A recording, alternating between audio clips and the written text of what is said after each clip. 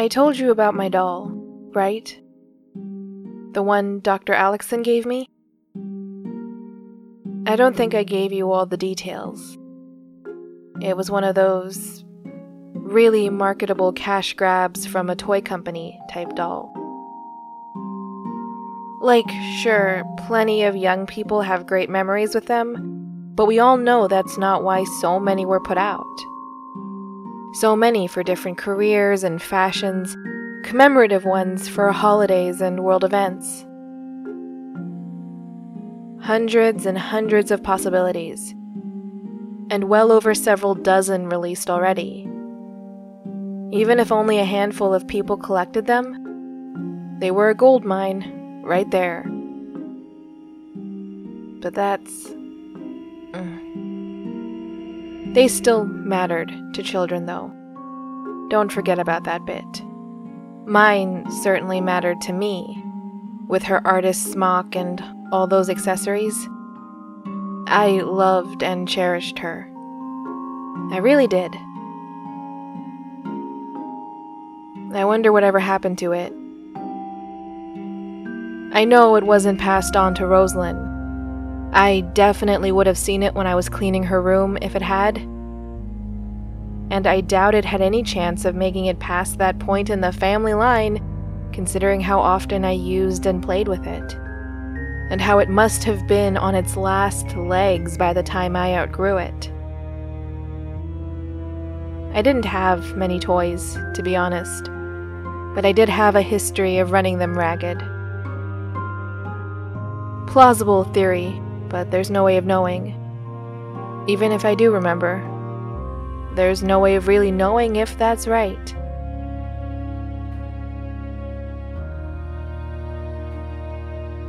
Shortly after I got her, I think Dr. Alexson got me what could be considered the real thing. An art set, or something akin to an art set. I don't know the terminology.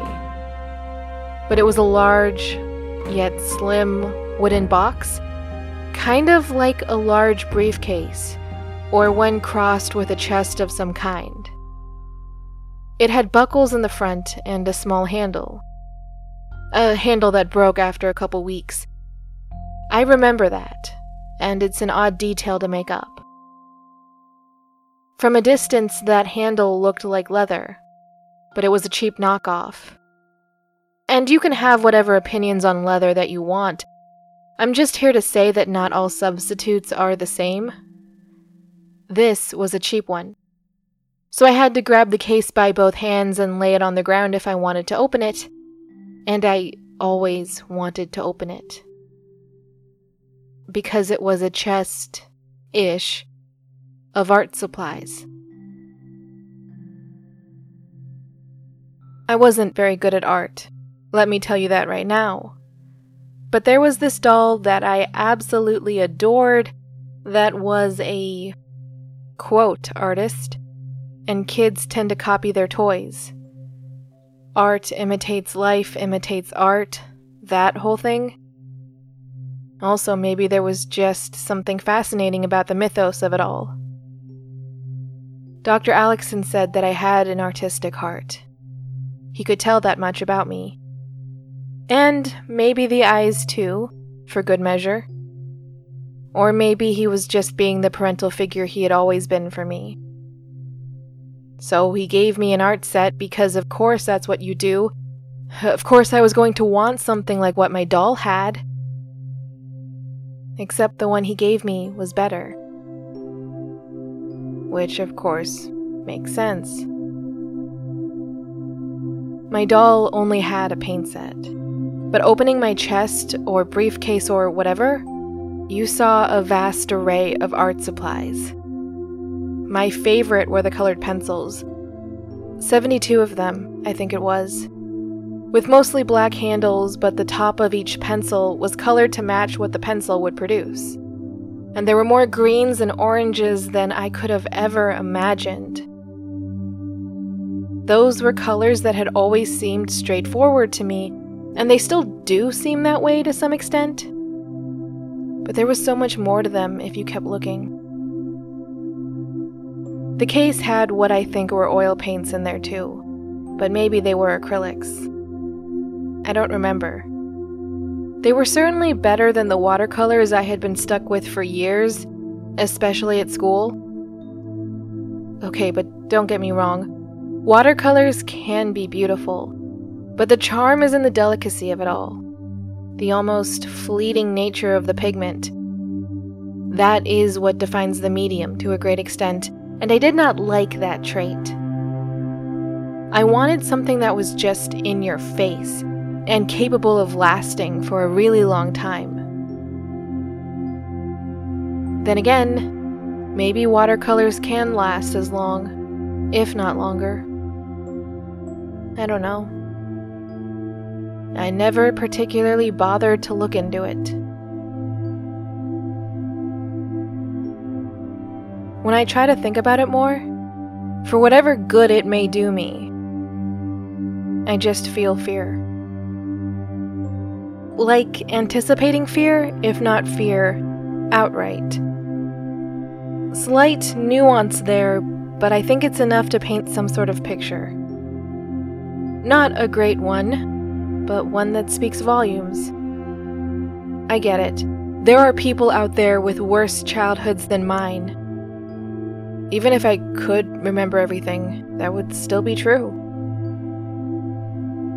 At the bare minimum, I got out once. Maybe twice, if all goes well now. Hopefully. That right there makes my life better than a whole bunch of people's lives. But it was still hard. Maybe dangerous. Definitely frightening. It was a lot of things that it should not have been. And I wouldn't wish what I do remember on anyone. It's coming back in pieces. More so as of late. I think I opened the floodgates. I wouldn't wish that on anyone. And yet, what am I doing to the kids, leaving them here with this? I know I keep mentioning it, but I think I'll only stop when I don't feel so bad about it, and I'll potentially always feel bad. Some things can't be easily fixed, and some slates cannot be wiped clean. I don't even know if I can come back for them. Never mind if I will. Maybe Dad did not trick me into coming back. Or that's what I want to think sometimes. Maybe I just did it for them.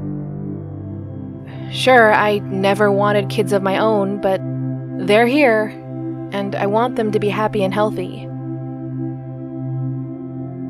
Dad's not great at that, and he wasn't even great at getting a nanny, which he needed to do even with me around. I've always had to have known what they were getting into, or what they were stuck in. They're part of my heart, part of me. And they're the part I definitively remember, which should make them the most important. And just morally speaking, they're helpless beings, which should make them important, right? I mean, more important than this quest, than my own self-indulgence. But they aren't. I hate to say it, but they really aren't. I need to put myself first. Maybe I shouldn't, but cue the guilt.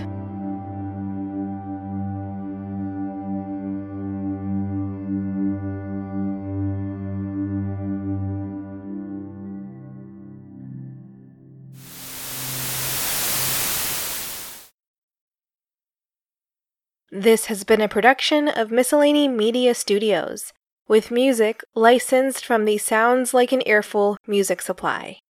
It was written, performed, edited, and produced by MJ Bailey. If you like the show, please consider leaving a review and/or telling many friends about it. Thanks!